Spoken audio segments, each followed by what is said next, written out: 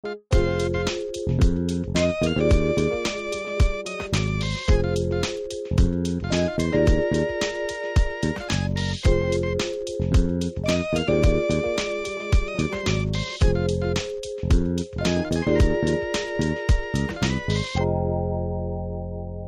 we bring the lights up for you, we're going to be in Mark chapter 3. Going to visit our old pal Mark. We started a series through the book of Mark several months ago and took a little break from it, and now we're getting back into it. Mark 3. So far we have seen Jesus, he's done a number of things by this point, but if you had to put it into two categories in the Gospel of Mark, so far we've seen Jesus do a lot of teaching, and we've seen him work a lot of miracles. And what he is doing, if you want to put a big umbrella over those two things, is he is bringing the kingdom of God to the people. He's inviting us into this new reality, this new kingdom that was at one point unavailable to us, and now it is available. And so Jesus is going around, and he's kind of doing what any good teacher would do. You have times where there's lecture, and you're teaching concepts and truths and things.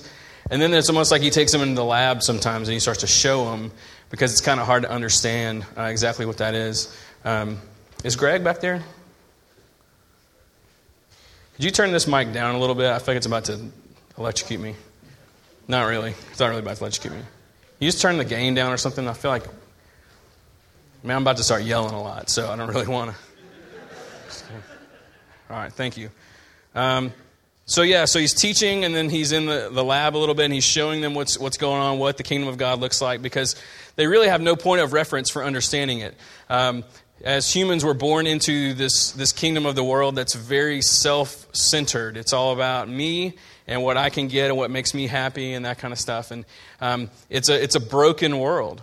Sin has broken everything. All of our relationships, all the systems and how the world works and how all these things fit together. It's all broken.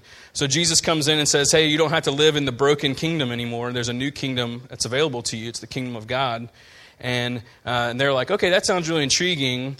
But Jesus is super smart, and he knows that they don't really understand what it means. So he starts to show them. And one of the things he keeps showing them is about working these miracles. He heals people whose bodies have been broken by sin physically. He works against some of the natural systems in place that are all flawed. And one of the big things that got a lot of attention, there was the healing, but also he would pull demons out of people. He would call them out, and demons would have to leave.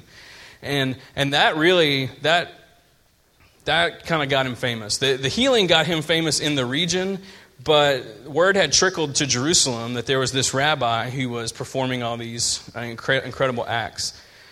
So we get to the point in Mark's gospel where the higher-ups in the religious world sent some delegates to basically go deal with Jesus. So word had trickled to them of all this miraculous stuff, and he was getting all this attention, and people thought he might be the Messiah, and so they said, "Okay, we're gonna squash this. So we're gonna send some folks down there. We're gonna kind of pull maybe a political, a House of Cards kind of move. We're just gonna go in and plant all these lies and rumors and stuff, and we'll take care of it." And that's kind of where we find him. So look at verse 22 in Mark. Verse 22 says, "And the scribes who came down from Jerusalem were saying," so this is the delegation that has been sent to deal with him. They're saying, "Well, he's possessed by Beelzebul, and by the prince of demons, he casts out the demons." That was their argument. Is oh no, it's not that he's casting out demons; it's that he himself has a demon. He's in cahoots with Satan, and that's really what's going on here. He's made a deal with the devil. It's one of those the oldest motifs in storytelling. It's in literature, it's in music. It's there's Faust and there's Dorian Gray and those kind of stories. There's The Devil's Advocate, Al Pacino and stuff. It's in there. There's this thing that runs throughout all of our storytelling about if you really want to accomplish something amazing, the devil will make a deal with you, and you just have to give him your soul, and then he makes you really good at something. That's isn't that what you think when you see like Chris Angel or David Blaine do something? You're like, definitely that's the devil. You know, like there's been some sort of like, it's just, there's no way that's really happening. Something really creepy is going on there. Even, the devil went down to Georgia, right? That's what the whole thing is about. Or the devil went up to Michigan. Any of you 90s hip-hop fans? No? All right, not now, because just don't insult me. But at some point tonight, go home, Google, the devil went up to Michigan, and it's amazing. You'll thank me later. You'll thank me later. But it's one of these things where it's like, yeah, that's the only solution sometimes to something that's just so bizarre. It's like, oh yeah, he must have made a deal with the devil. It goes all the way back to Jesus in the desert. It really goes back to the Garden of Eden. I mean, it's just this long time story. And so that's their argument. That's their way to try to deal with Jesus. And so Jesus says in verse 23, says he called them and said to them in parables, how can Satan cast out Satan? If a kingdom is divided against itself, that kingdom cannot stand. And if a house is divided against itself, that house will not be able to stand. And if Satan has risen up against himself and is divided, he cannot stand, but is coming to an end. But no one can enter a strong man's house and plunder his goods, unless he first binds the strong man. Then indeed he may plunder his house. Truly I say to you, all sins will be forgiven the children of man, and whatever blasphemies they utter. Whoever blasphemes against the Holy Spirit never has forgiveness, but is guilty of an eternal sin. For they were saying he has an unclean spirit. All right, so we're going to cover a lot of ground here in this little story. When we first started through Mark, I kind of would take each week and build it around two questions as a means of kind of giving an accessible framework for studying the Bible on our own. It was two questions. One was, what does God want us to know? And the second one was, what does God want us to do? That in every text we encounter, he's trying to communicate something to us. He wants us to know something. And from that knowledge, we need to do something. Sometimes it's explicit, sometimes it's implicit. And so I'm going to kind of revisit that tonight. And so I'm going to just kind of go through this, and I have three ideas of things that I think he wants us to know from this text. And then kind of three sort of action points after that. So the first thing, what does God want us to know? The first one is, I think he wants us to know the truth about how Jesus relates to Satan. I think that's something that he wants us to know, to not be confused. It's easy to feel like Jesus and Satan are like yin and yang, like they are equals in some way. It's got darker? I was like, whoa. To feel like they are somehow equals, that they are, the good cop and the bad cop. And that's not what's going on. And so Jesus he refutes the illogical premise that they bring to the table, like very succinctly, by kind of showing us, here's kind of two ideas to work off of. One, they are not partners. They were saying that Jesus is in cahoots with Satan to, have these exorcisms, and well, they're not. I mean, look at what Jesus says, verse 23. How can Satan cast out Satan? If a kingdom is divided against itself, the kingdom cannot stand. If a house is divided against itself, the house will not be able to stand. If Satan has risen up against himself and is divided, he cannot stand, but it's coming to an end. He's like, look, this is maybe the dumbest argument you could have come from Jerusalem with. This is it just doesn't make any sense. It's like, oh, I have this raccoon infestation in my house. What do I do? It's like, oh, we need to definitely put more raccoons in your house. It's like, no, that's silly. And so all he kind of does is he's like, look, we are not partners. We are not working together. Let there be no confusion. But in the minds, especially at that time, it probably made sense to a second, because they were looking for an explanation. And he's going to give them an explanation, but one of the explanations is not that they are equals, that they are in collaboration in some sort of way, and that it's a yin and yang kind of thing. They are not on the same playing field at all. We see it all throughout the Bible, but it is one of those misconceptions it's easy to come up with. And there's this really terrible painting that I love of Jesus and Satan arm wrestling, and that's just not the way that it is at all. And so I think God wants us to know that. So Jesus takes this opportunity to say, no, that's ridiculous. So they're not partners. They're not equals, and they're not partners. Look at verse 27. No one can enter a strong man's house and plunder his goods unless he first binds the strong man. Then indeed he may plunder his house. Jesus is trying to show them this is actually what's happening. It's not that I have a demon in me that's casting out other people's demons. It's not what's going on. He said what's actually happened is Satan had control over this kingdom, and I have come in to this strong man's house, and I have tied him up and bound him, and now I'm just plundering. I'm walking around his house, and I'm literally just stealing all the things that he thought was his. I'm stealing this man who had leprosy, and I'm healing him. I'm stealing this person who was possessed by a demon. I'm getting the demon out. I'm freeing him. I'm plundering the house. I'm telling people what the truth is, and they're saying yes, and they're coming to follow me. Satan has been bound from Genesis 3, the incarnation, to Jesus' temptation in the desert, to his baptism, to this moment. Like this moment, Satan is the strong man who at one point had a lot of power, and now he's bound and gagged, and he's having to watch Jesus just plunder his house, one person at a time, one situation at a time. So in this room right now, Jesus is doing some serious plundering. He's saying, I know that sin broke everything and you think that you had control over it, but watch me heal this person. Watch me free this person. Watch me restore this friendship. Watch me take this marriage that was in crisis and do something beautiful with it. Watch me take this financial situation and do something absolutely incredible. Watch this long-term addiction. Watch me free them from it. Watch me do all this stuff over and over and over again. And then watch me send them out into the rest of the parts of your house to tell people about it. And let's let that happen in every church all around the world for hundreds and hundreds and hundreds and hundreds of years. And so Jesus is plundering the house of the devil, and the devil is tied up and bound, and there ain't a whole lot he can do about it. That's the reality. That's the truth. So the first thing God wants us to know is the truth about how Jesus and Satan relate to each other, and that's it. Satan is tied up, and Jesus is plundering his house and enjoying every minute of it, I think. So that's the first thing. I hope that is encouraging to you. The second thing, well, before I get to the second things, let me explain why he goes where he goes in the text, and then I'll kind of give you the other 2 points. So he goes from this idea of refuting the fact that he's not possessed by a demon, then it seems to kind of like take a weird turn. So in verse 28, it says, "Truly I say to you, all sins will be forgiven the children of man, and whatever blasphemies they utter. But whoever blasphemes against the Holy Spirit never has forgiveness, but is guilty of an eternal sin."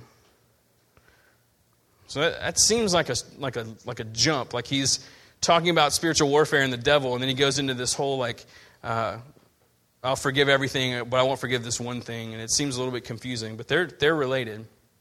So Let's go toward the obvious thing that makes everyone nervous part, which is verse 29, where he's like, okay, there's this one thing that will not be forgiven. And this is you will find variances of this throughout the Christian faith in different denominations and traditions. Sometimes they will, some people will say, okay, well, it's this verse and it's this thing, it's the blasphemy of the Holy Spirit, and others will categorize things into mortal sins and that kind of stuff, and there's all kinds of beliefs about things like suicide and stuff, abortion and things like that are confusing to people about, okay, what's forgivable and what is not forgivable. And the best thing to do is to go with what Jesus tells us. Jesus says, there's this one thing, just this one thing. Let me read it. Whoever blasphemes, verse 29, but whoever blasphemes against the Holy Spirit never has forgiveness, but is guilty of an eternal sin. So what is the blasphemy of the Holy Spirit, you may ask? Because you're like, I would like to not do that one, please. The blasphemy of the Holy Spirit in this context, okay, the reason he goes from the talk about Satan into this thing is because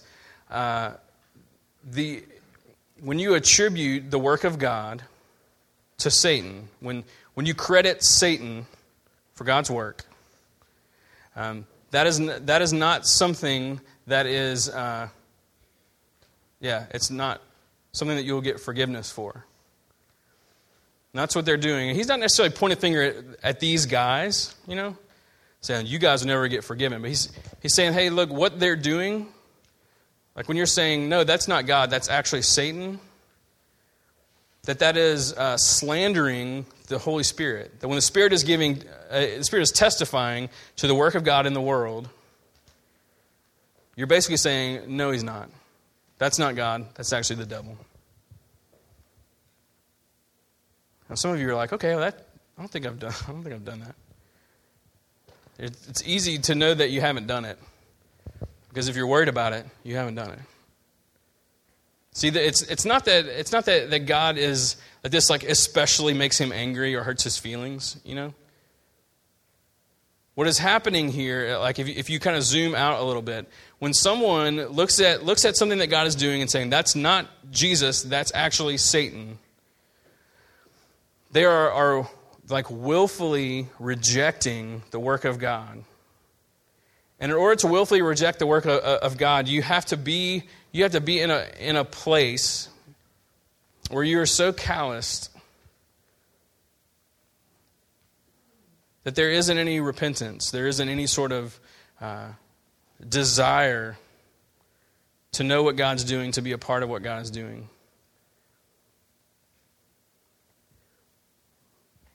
It's the kindness of God that leads us to repentance. And when someone is saying, that's not God, that's actually the devil, their hearts have become so hardened that they're rejecting what God's doing. So it's willful, it's intentional, it's calling God a liar, basically.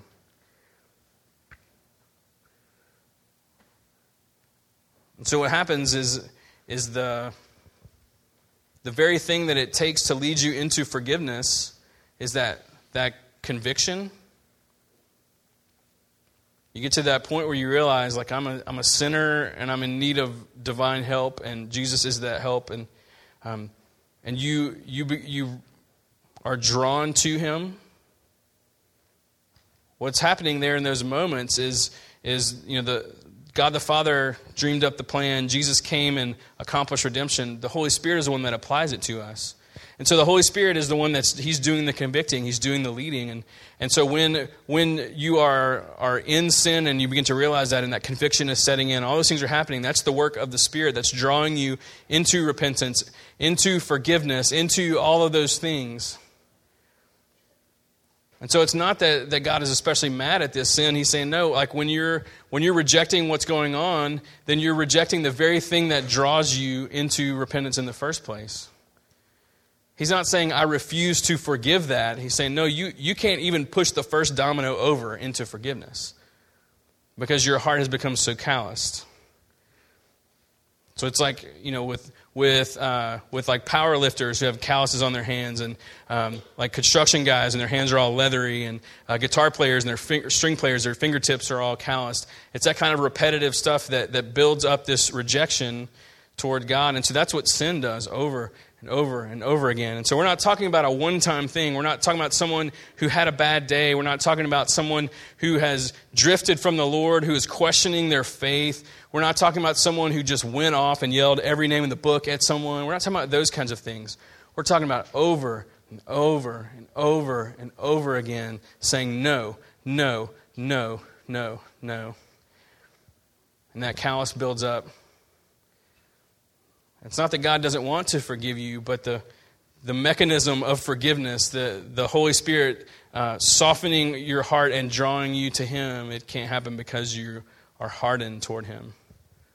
And so it's willful rejection. It's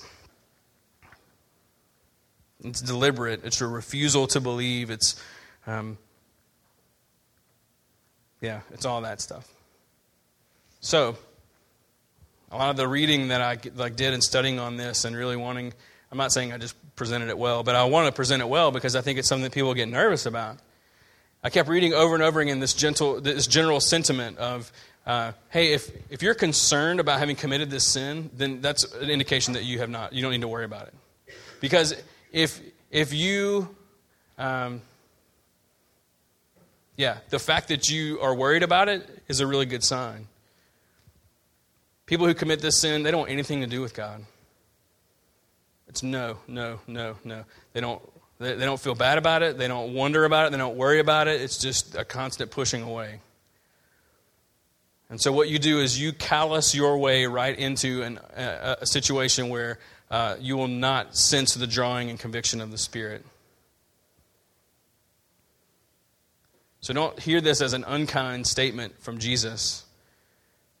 He's saying, look, when you get to where you're attributing the work of God to the work of Satan, you have rejected God to the point where you don't even know what's up from down. Like you just don't even know.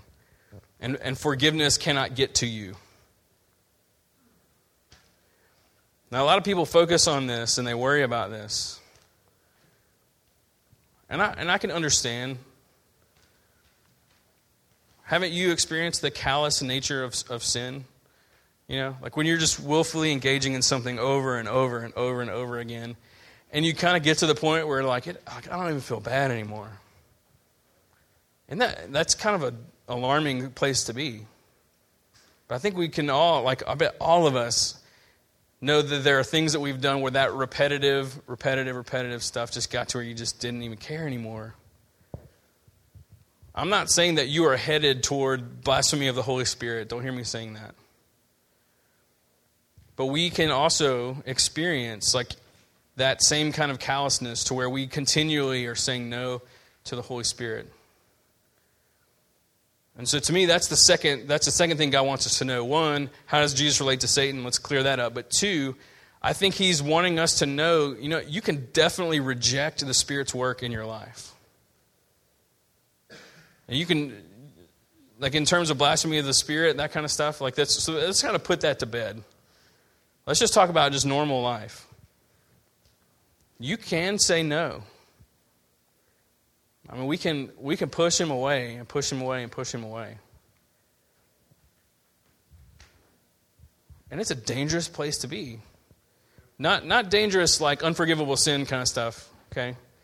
Like if you're a Christian, I don't think you need to worry about this, okay? But it's dangerous in the other sense. And that detaching from what is real and what's true. If Jesus is the trunk of the tree and we're the branches, it's like intentionally cutting yourself off from the trunk of the tree, from the life source that he is. It's like no longer is his life flowing into your life. You're like intentionally just cutting yourself off. And that callousness builds up and you get to where, you're like, I just don't even feel bad about it anymore. And I don't feel bad that I don't feel bad about it anymore. It just kind of keeps compiling. And it's so empty and dead and you're miserable. Like you don't want to come in here and sing these songs. You don't want to step up to the table and Jesus is offering you his body and blood, and you're like, yeah, I'll take it. But the whole time you're like, oh man, I can't believe I just did that. Like, am I going to get in trouble for that too? Like, I don't know if I should have done that. I don't really know what's going on. And but I don't even feel bad about it, That callousness can build up and build up and build up. Because we can say no to him. I think Jesus wants us to know that it's possible. And he wants us to know that it's a serious thing. But verse 29 should not be the emphasis for us. Like we should be informed about verse 29, that we should know that there's a sin that forgiveness cannot get to. And it's that willful, intentional rejection of God, attributing God's work to Satan. It's that you're that far gone. It's not that he's extra mad or that he can't do it. It's that how forgiveness works can't work for you in that situation. But verse 29 is not the focus. We need to camp out in verse 28. Look at verse 28. Truly I say to you, all sins will be forgiven the children of man, and whatever blasphemies they utter. And you're like, well, didn't you just say, didn't you just contradict himself? No. here, when he talks about these blasphemies, this is like a general blasphemy. Verse 29 is a very specific slandering of the Holy Spirit and calling him a liar. But this general sense of like sin and transgression is what he's talking about. Look at what he tells them. All sins will be forgiven the children of man. You're a part of that. I'm a part of that. So many times people want to make themselves an exception to things. You ever talked with someone or felt this way yourself? And they'll say, yeah, but I mean, you just don't know what I've done. You don't know my life has been like. You don't know what happened to me. You don't know what used to go on, or you don't know what goes on now. You don't know what happens when I kind of drop the church, smiley face, everything's okay kind of thing, because you feel like you have to put that front on. There's all kinds of struggles that exist around us. And it's very easy for people, you and me included, to make ourselves exceptions to something where Jesus, can he have opened the door any wider? He's like, hey, anything you can think of except this one thing that none of you are going to think of. I think that Jesus wants us to focus on this one. I think he wants us to be amazed that anything that you were to write down on a piece of paper and slide across the table to him, and he would lift it up and be like, no, I covered that. My blood was enough for that. Body of Christ broken for you. He slides it back to you. You write something else, slide across. He's like, blood of Christ poured out for you.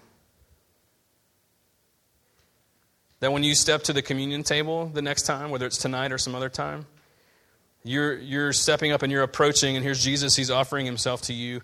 And what you are bringing is this list of all, it's like, well, you don't know what I've done. And he's like, the body of Christ broken for you. Blood of Christ poured out for you. Like, yeah, but what about the body of Christ broken for you? Blood of Christ poured out for you.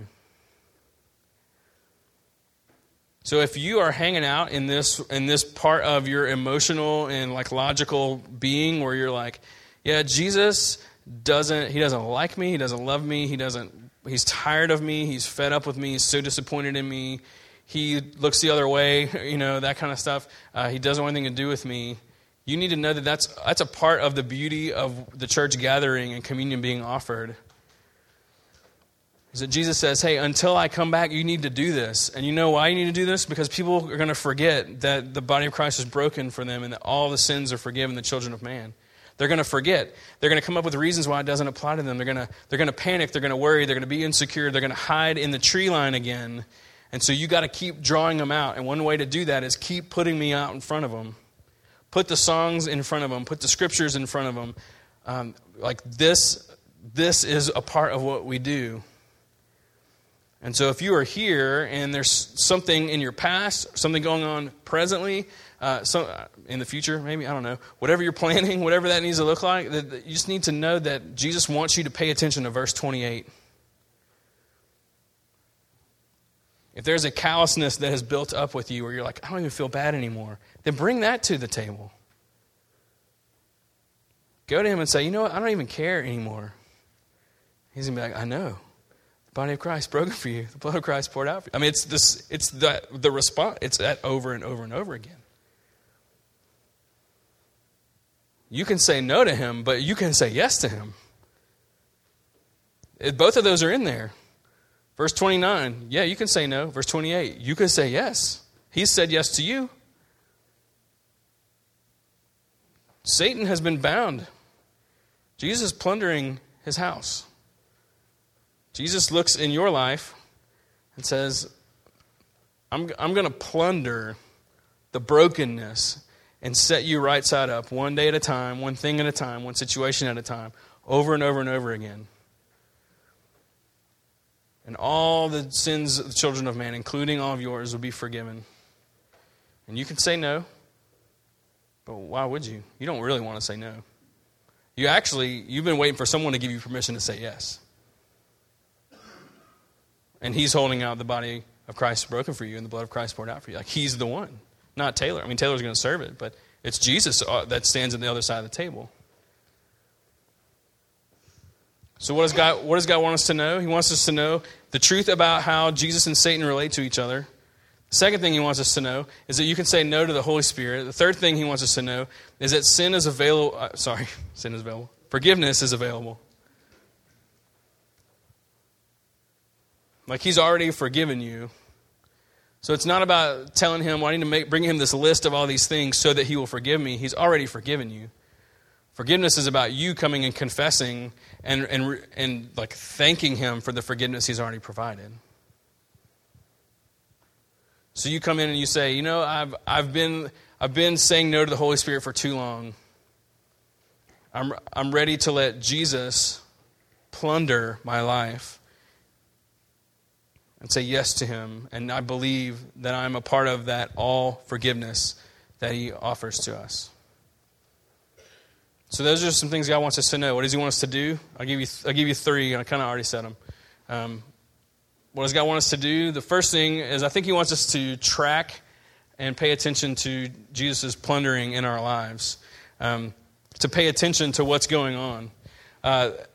To look around your life and recognize, like, man, that's Jesus doing that. That's part of what we prayed tonight from Psalm 23, verse 6. You're like, man, Jesus is just doing good stuff. And sometimes we look at our lives and our circumstances and all those kind of things. It's hard to sometimes you just got to just hit pause, you know. Be still, be quiet. Say, God, would you just bring some things to mind that just show me that you're with me, you're for me, you love me. So look for Jesus' plundering activity in your lives because Satan has been bound.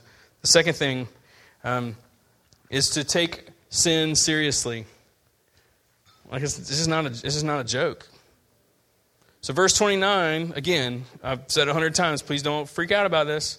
Verse 29, don't worry about that. If you are concerned about committing that sin, then that's an indication that you are okay. But look, this is me, this is you, this is us. Taking sin seriously, it's something that has to happen.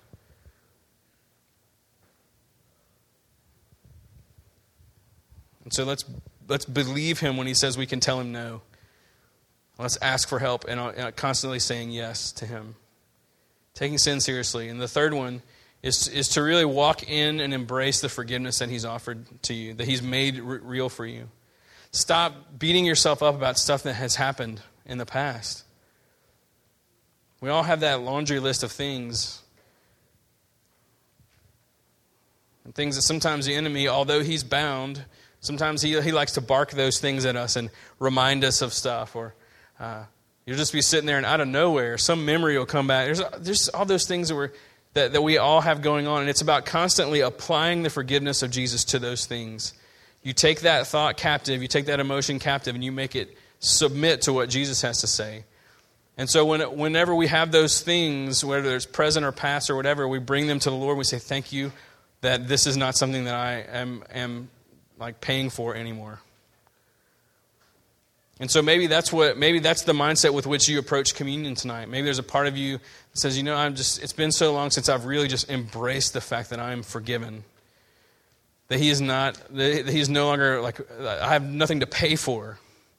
That he has absorbed that debt of my sin and invited me into his life. So we respond in kind of the same kind of ways on Sundays that we've done this for a while. If you're a regular around here, you kind of know what's going on. But if you're here for the first time, let me just explain communion to you. I keep saying this, body of Christ broken for you, blood of Christ poured out for you thing. That's because when we take communion, tonight one of our elders, Taylor, he'll be down here front. He's going to hold that out. And even if you've been here for a long time, listen into this, because when we started doing communion every week, I was worried that it would lose its meaning. I feel like it's done the opposite. But if we're not careful, it can just become a routine. And so you tear off the bread, and Taylor's going to say, the body of Christ broken for you. as you're tearing the bread apart, and as you dip the bread in the juice, he's going to say, the blood of Christ poured out for you, and you take it. And he's going to say that over and over and over again. Anyone that's ever served communion, you're like, man, how many times did I say that? But with each time, you just think about how much that's being spoken, how widespread his atonement was for us. And so perhaps you approach the table tonight.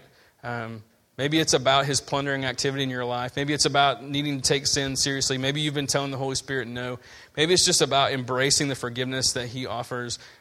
There could be just dozens and dozens of reasons. These steps are open for prayer. If you want to come and just kneel and pray at some point. We're going to be doing some songs, and so you're welcome to sing. Kind of do all those things, whatever you want to do. But I always enjoy the fact that, that God has specific words for specific nights when we're together. And so this wasn't, in one sense, I'm just going to what's next in Mark, This was just literally the next passage for us to do in our study. But I bet that this word was really specific for some of you in here. And I love how God just does that. He orchestrates stuff so beautifully together. So as we respond in these different ways, let's let him do his thing among us before we pray and go tonight. All right, let's stand together. God, I am grateful, as always, to be in this room with this group of people. And your goodness and your mercy are following us. And so whatever mindset that we need to approach the table or approach prayer, or maybe some folks don't want to take communion tonight, and that's fine. But as we respond in these different ways, would you just bring to the front of our minds the thing that you want us to be thinking about and focusing on? And all the ground that's been covered tonight, between our interactions with each other and the songs and praying and the scriptures, whatever it is, would you just bring that to the front and help us to respond in spirit and in truth? That this would be a time that is honoring to you, that is, as you draw us into taking steps forward, whatever it may be that we're facing. So this is a time for us to be with you as individuals and as a church family. And we're grateful, God. We love you, and we pray this in your name. Amen. All right, the table is open whenever you're ready. And let's just give God these closing moments together. Just follow him.